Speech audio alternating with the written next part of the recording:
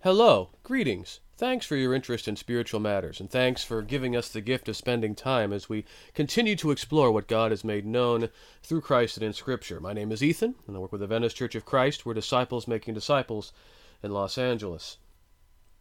When it comes to our Bibles, we know there's this very large section at the very beginning of it that sometimes is very contentious, and a lot of people wonder exactly where it fits in. It's the Old Testament, Genesis through Malachi. And in its pages, we learn about the creation, how mankind developed, the choice of Israel, and the history of Israel, and the hope extended for future restoration and redemption, and the fulfillment of God's purposes. And when it comes to how Christians view the Old Testament, we've seen two extremes, and trying to figure out perhaps some kind of middle way in between. One extreme we see come very early in Christian history, called the Judaizers.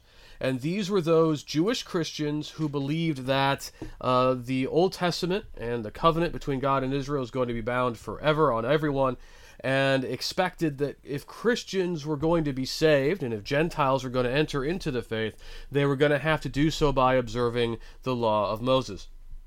The other extreme we see about a century later with Marcion and Marcionism, around 150, which suggested the opposite, that the Old Testament was dramatically inferior, that God revealed in it was not worth serving, and that Jesus came to correct all of that, and that all the influence of the Old Testament should be suppressed and minimalized.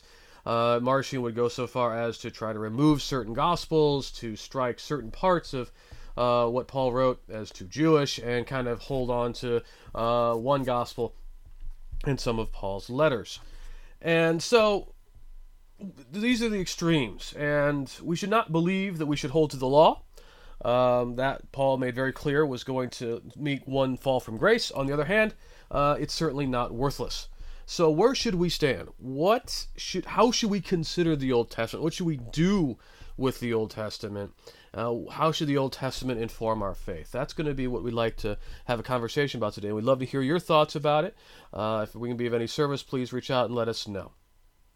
Now, there's a lot of groups in Christendom who will use the Old Testament to establish points of doctrine and practice in their Christian faith, and will use the Old Testament to that end.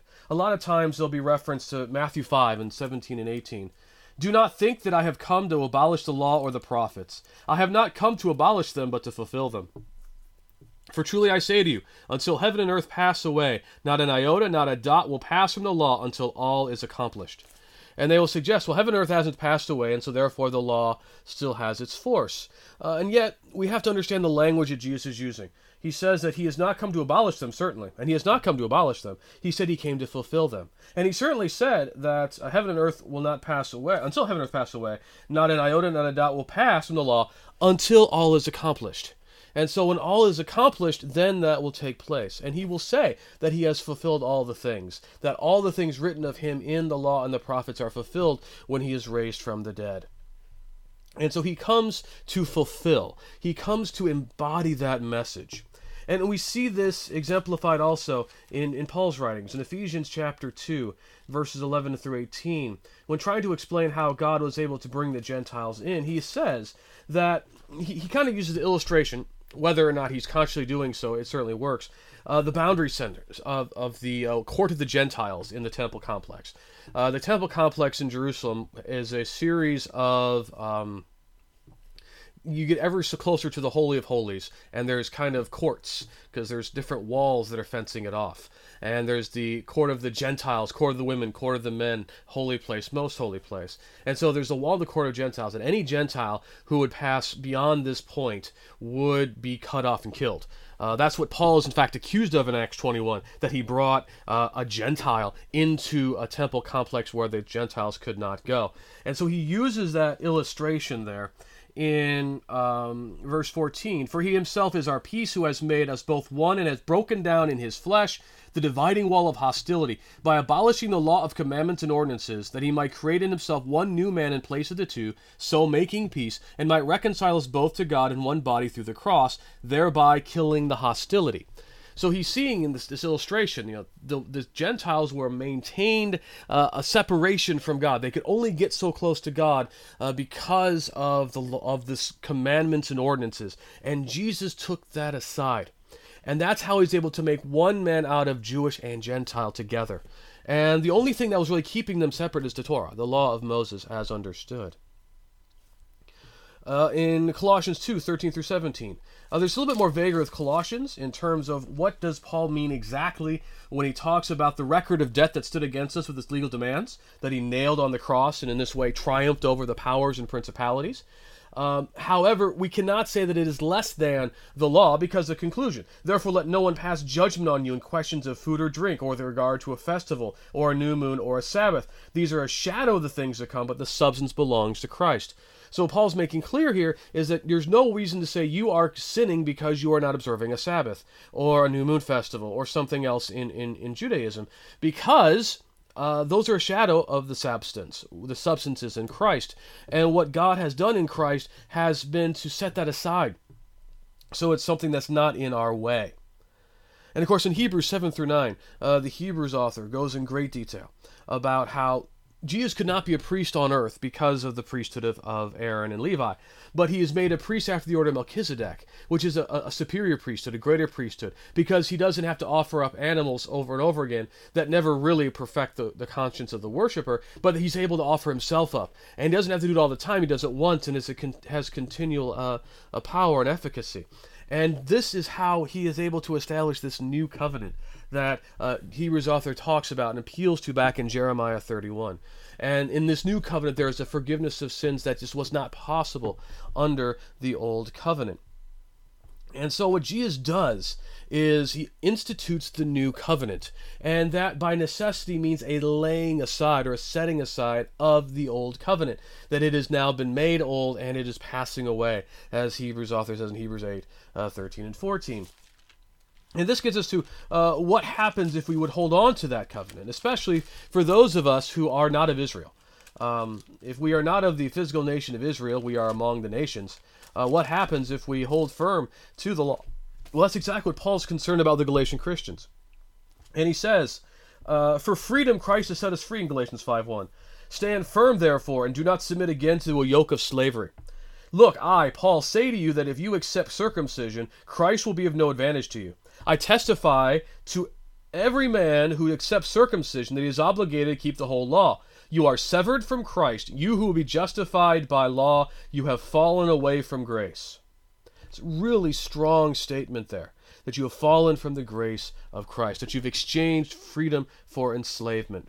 And that is why the law cannot be bound as a basis upon which to do anything. That we cannot appeal to, we do this because it says so under the law of Moses. That the appeal must be based on this is what is authorized through what God has done in Jesus. Now we might find Old Testament parallels and certainly can use those to exemplify. We can learn things as we're going to see. Paul will constantly make reference to as it says under the law, but he does so as reinforcement. He doesn't do so to say we do this because it was that way under the law. So everything in the Christian age goes back to Christ and gets its authority from Christ. So if we're not supposed to, go back to the Old Testament to find out why we're supposed to do the things we do, or how we do the things we do, what should we do with it? Well, in the New Testament, we have many passages that talk about what we do with the Old Testament. In Romans 15, Paul declares that Christ did not please himself, for as it is written, the reproaches of those who reproached you fell on me. For whatever was written in former days was written for our instruction, that through endurance and through the encouragement of the Scripture we might have hope. Now notice that Paul that's an aside really. He's been talking about how Christians are to work with one another and to suffer for one another. And so he's using this quotation from the Psalms, and he says, and using from that quotation, we see this encouragement, that the reproaches of you fell upon me. That's why Jesus didn't please himself. That is why we cannot please ourselves, but to seek to please our neighbor. That he's using that passage as reinforcement. And we see that frequently, that there is supposed to be the encouragement of the Scriptures. This is who God is. This is how God works with people. This is how people are to work with God. And there's a lot of encouragement from the example of what God has done through Israel, through the hope that sustained and nourished Israel, and the patience that needed to be established. That there's encouragement in those stories, that we can learn a lot, and a faith that doesn't look back to the Old Testament to see the stories of the people of God and to understand the people of God as our ancestors in the faith. Very much, very, very diminished and very, very impoverished. In Galatians chapter 3, 15 through 16, Paul, again trying to make sense of this, talks about the pedagogos, the tutor, the instructor, the schoolmaster. That term, the pedagogue, was the slave who would either be the one instructing the child or would be the one to take the child to the instructor and back. And it's a really interesting illustration there. And we need to be careful about it, because Paul does use that in the first person plural, that it was ours, and he's bringing the Galatian Christians into this. And it can be understood that way in the sense that even though the Galatians, who were Gentiles, were not in Israel, that still that was out there, and they could have learned about it. But I think the general message of that is not to be understood as for us today. We said, okay, well, the law was our schoolmaster until we would learn of Christ. Well, as today, in the 21st century, we can learn of Christ from our youth. There is no need for that schoolmaster in that sense anymore. That he's very much using this in this contextual period, when in fact before the year 30 you needed the law to be that instructor, because otherwise you wouldn't have that understanding. And when you understand it that way, it makes sense, right? One of the things about Jesus and what Jesus has done is that on its own it seems very weird and bizarre to us in modern age. Why did he have to die on a cross? Why is he seen as a lamb? Why is he a sacrifice? All of this stuff comes out of the deep logic of the Torah and the idea of the sacrifice and of atonement and of the temple and of the presence of God and the place where heaven and earth intersect, all of which comes out of Genesis and Exodus, Leviticus, and the story of Israel. And the New Testament authors never divorce themselves from that story. And so you do need to understand a lot of things about the covenant between God and Israel to understand the framework in which the New Testament is operating. Because if you don't, it's going to lead to very bad ends. Resurrection talk is one big one, where a lot of people have fallen prey to an overly spiritualized, not at all biblical view of resurrection, because they have been seduced by the Gnostics, who kind of didn't like the Old Testament either, and have not anchored themselves in how resurrection was understood in Second Temple Judaism, which was very much the reanimation, reconstitution of the physical body. So that's one of those illustrations where if we get too far away from the Jewish context in which all of this comes about, and if we forget that Jesus lived and died as a Second Temple Galilean Jewish male, we get ourselves in trouble. That we understand that there is a sense in which, yes, if we're going to understand the faith, we need to understand in terms of what came before, but to understand that we have moved beyond that as well. That God has gone beyond that. A very important part of that story. 2 Timothy 3, 16 to 17, and even going back to verse 15, where Paul, very famous passage about Scripture, where Paul says that from childhood, in verse 15, you, Timothy, have been acquainted with the sacred writings which are able to make you wise for salvation through faith in Christ Jesus. All Scripture is breathed out by God and profitable for teaching, for reproof, for correction, for training in righteousness, that the man of God may be competent, equipped for every good work. Does he have only Old Testament Scripture in mind? Well, he's already referred to Scripture in terms of what Jesus said, in what referred to in Luke. So there's already an idea that Paul has that Jesus' words recorded in the Gospels are Scripture. But we see verse 15 especially, where talking about what Timothy would have known as a youth. And as a youth, Timothy would have known the Old Testament. And so the Old Testament is certainly primary in what Paul looks at as Scripture. And when you see, as the Scripture says, throughout his writings, it's primarily looking at the Old Testament. And so he sees that, look, there's great value here. It equips you for every good work. It teaches you what to expect. And of course, that's why when he teaches about Jesus, he doesn't say, here's God doing this new thing that came out of nowhere that has no basis in anything. He says, God has fulfilled the promises he made to our fathers. He has done this in Christ. He has done it in a new, fresh, and unexpected way. He has done this, so he has revealed this mystery through what has happened and to us through the Spirit. It is something that we wouldn't have put together the way that it actually came out to be, but it is the fulfillment of what was written. And that's whenever we're talking about the Old Testament, there's always that continuity, discontinuity going on. And it's very easy to emphasize the discontinuity. And we need to make sure there's discontinuity because there is a distinction in the covenant between God and Israel and the covenant between God and all mankind in Christ. But yet, we should not overstate the discontinuity to override the continuity. And the continuity is the Scripture is the same. And we have the prophet here. We see this also in Hebrews 11.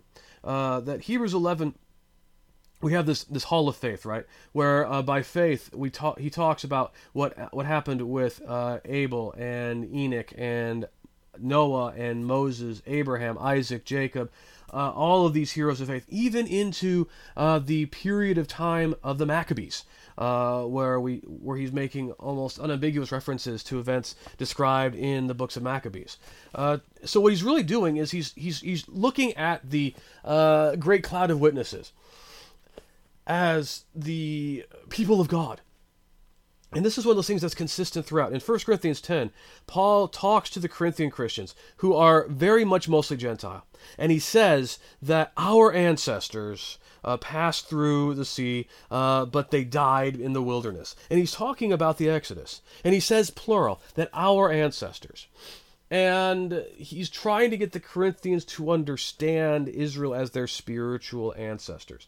Even in Galatians, where he's making the strongest case he can about the discontinuity, that you cannot hold to the law and not fall from grace.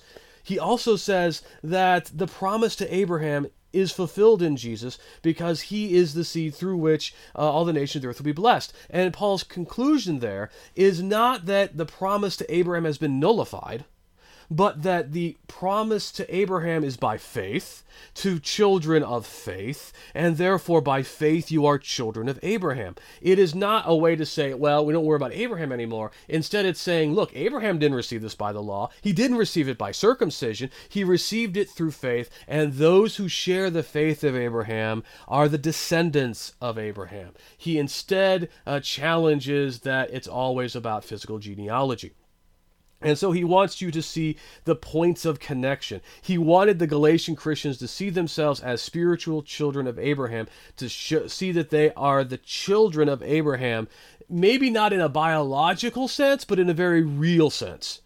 And therefore, to understand the story of Israel as the story of the people of God. It'd be really good to bring that language back, the people of God, because people of God can be in, 1500 BC, the descendants of Abraham. It can be in 1000 BC, the Israelites. It can be in 1000 AD, Christians, because it's the people of God, the people who God has called to himself and who belong to God and who seek to accomplish his purposes. And it helps us to maintain that continuity. We can see what the Psalms are that way. The Psalms are God speaking through David, the sons of Korah, and others to give voice to the people of God. And that's how we can appropriate those messages as well. So there's a lot more continuity there. But yet in Hebrews 11, he will go through all these stories of faith, and as if to make sure his audience doesn't feel small in comparison, he says, and yet despite all they've gone through, they did not receive what was promised. That they would not be made perfect without us, because we have received the fulfillment in Christ. And that's just really powerful. A really powerful conclusion of that, to show that we have our place in this story as well. And so, we look at the question, what do we do with the Old Testament then? We look at the Old Testament, and we need to understand the Old Testament on certain levels, if you want to look at it, or through certain interpretive lenses, and to understand that just like when you're going to the eye doctor and you get to see things with different lenses, and things look a little differently, and to understand that for us to get a full perspective, we're going to have to look at it from these different viewpoints and different angles. We can look at passages, and we need to understand the Old Testament first and foremost in terms of the message written to the original audience. We need to also think about in terms of what it might mean in terms of what God would do in Christ, and also what it might mean for us beyond and how we can apply it today. And it's really important that we do all of these because we get tripped up when we don't. So, for instance, we look at the immediate application. You can look at any passage in the Old Testament. We could look at Jonah and the fish in Jonah chapter 1. Okay, Jonah was in the fish, and it helps us understand how Jonah got to be where he is. We make much of it, but in the story, that is secondary to what's going to happen in Jonah 3 and 4. But for Christians, in Matthew 12, Jesus talks about the fact he's going to be in the earth for 3 days as Jonah was in the fish for 3 days. And so that's really powerful, right? Now, what does it mean for us today? Well, there's faith lessons we can get about running to Tarshish and what that can mean. But the likelihood of us getting swallowed by a fish and then vomited out on dry land is very little. But you look at another passage, for instance, you look in the prophets especially. And it's very tempting to kind of eliminate the early Israelites and to just make it about us. And so this is how you get this wealth, or maybe not wealth, this whole line of interpretation that looks at Old Testament prophecies and tries to figure out how it relates to the early 21st century. And it's completely missed the fact that for the prophet, he's speaking to his people at his time. And when you understand it first in terms of the people at the time, it gives you the interpretive key to understand how it might have later application. And in the moment, it's always looking at how Israel is betraying its God and the hope of restoration that's going to come. And that hope of restoration is always mediated through Jesus. It doesn't come on its own. It's mediated through Jesus. And that is something that is why so many in dispensational premillennialism just don't seem to have any room for the church or what God has been doing for a longer time than he was dealing with Israel. Because they have missed that whatever restoration was going to come to Israel is going to be done through the Christ. For the second, when we look at what it means for Jesus, we can go and look at Jonah's prayer in Jonah chapter 2, where Jonah's praying to God for deliverance, and it's very specific to Jonah in that circumstance. And again, we can look and draw some conclusions that when we are in a position of distress, we might have a similar feeling, or an Israelite might have a similar feeling. We can imagine that maybe Jesus felt that way while he was in the earth for 3 days, maybe. But we can use it to praise God for salvation in turbulent times. We must remember that not necessarily every specific passage in the Old Testament is going to have a direct reference to Jesus. And Psalm 22 would be a great third example, where we have a message that David has for the people of God in their distress to cry out to God, and then a turning, because in the middle of the psalm it turns, that all of a sudden there is deliverance and a proclamation of deliverance. And of course, for Jesus calls this out when he's on the cross. Eloi, Eloi, lema sabachthani, in Matthew 27:46 is, my God, why have you forsaken me? The first line of Psalm 22. And for us, it's exactly kind of what it is for Israel. And there's not necessarily always going to be an immediate application for us. I mean, First Chronicles has all these genealogies in it. And you can learn some stuff from it. It's interesting to make the connections. But exactly what that means for our faith, beyond the fact that it was very important that they had genealogical lists, is not nearly as known. And in fact, a warning about that. That's why Paul in 1 Timothy has to warn them about the false teachers who make much of genealogies and myths and fables. That you can make way too much out of some of these things that really are details.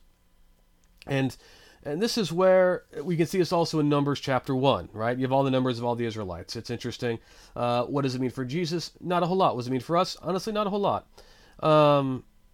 So that's what it is, the Old Testament. There's no one-size-fits-all, that we need to look at it through different interpretive lenses. We have these different prisms that we can look at it through to understand what's going on in context and to allow it to live in its context, to see how it makes reference to what God is accomplishing in Jesus.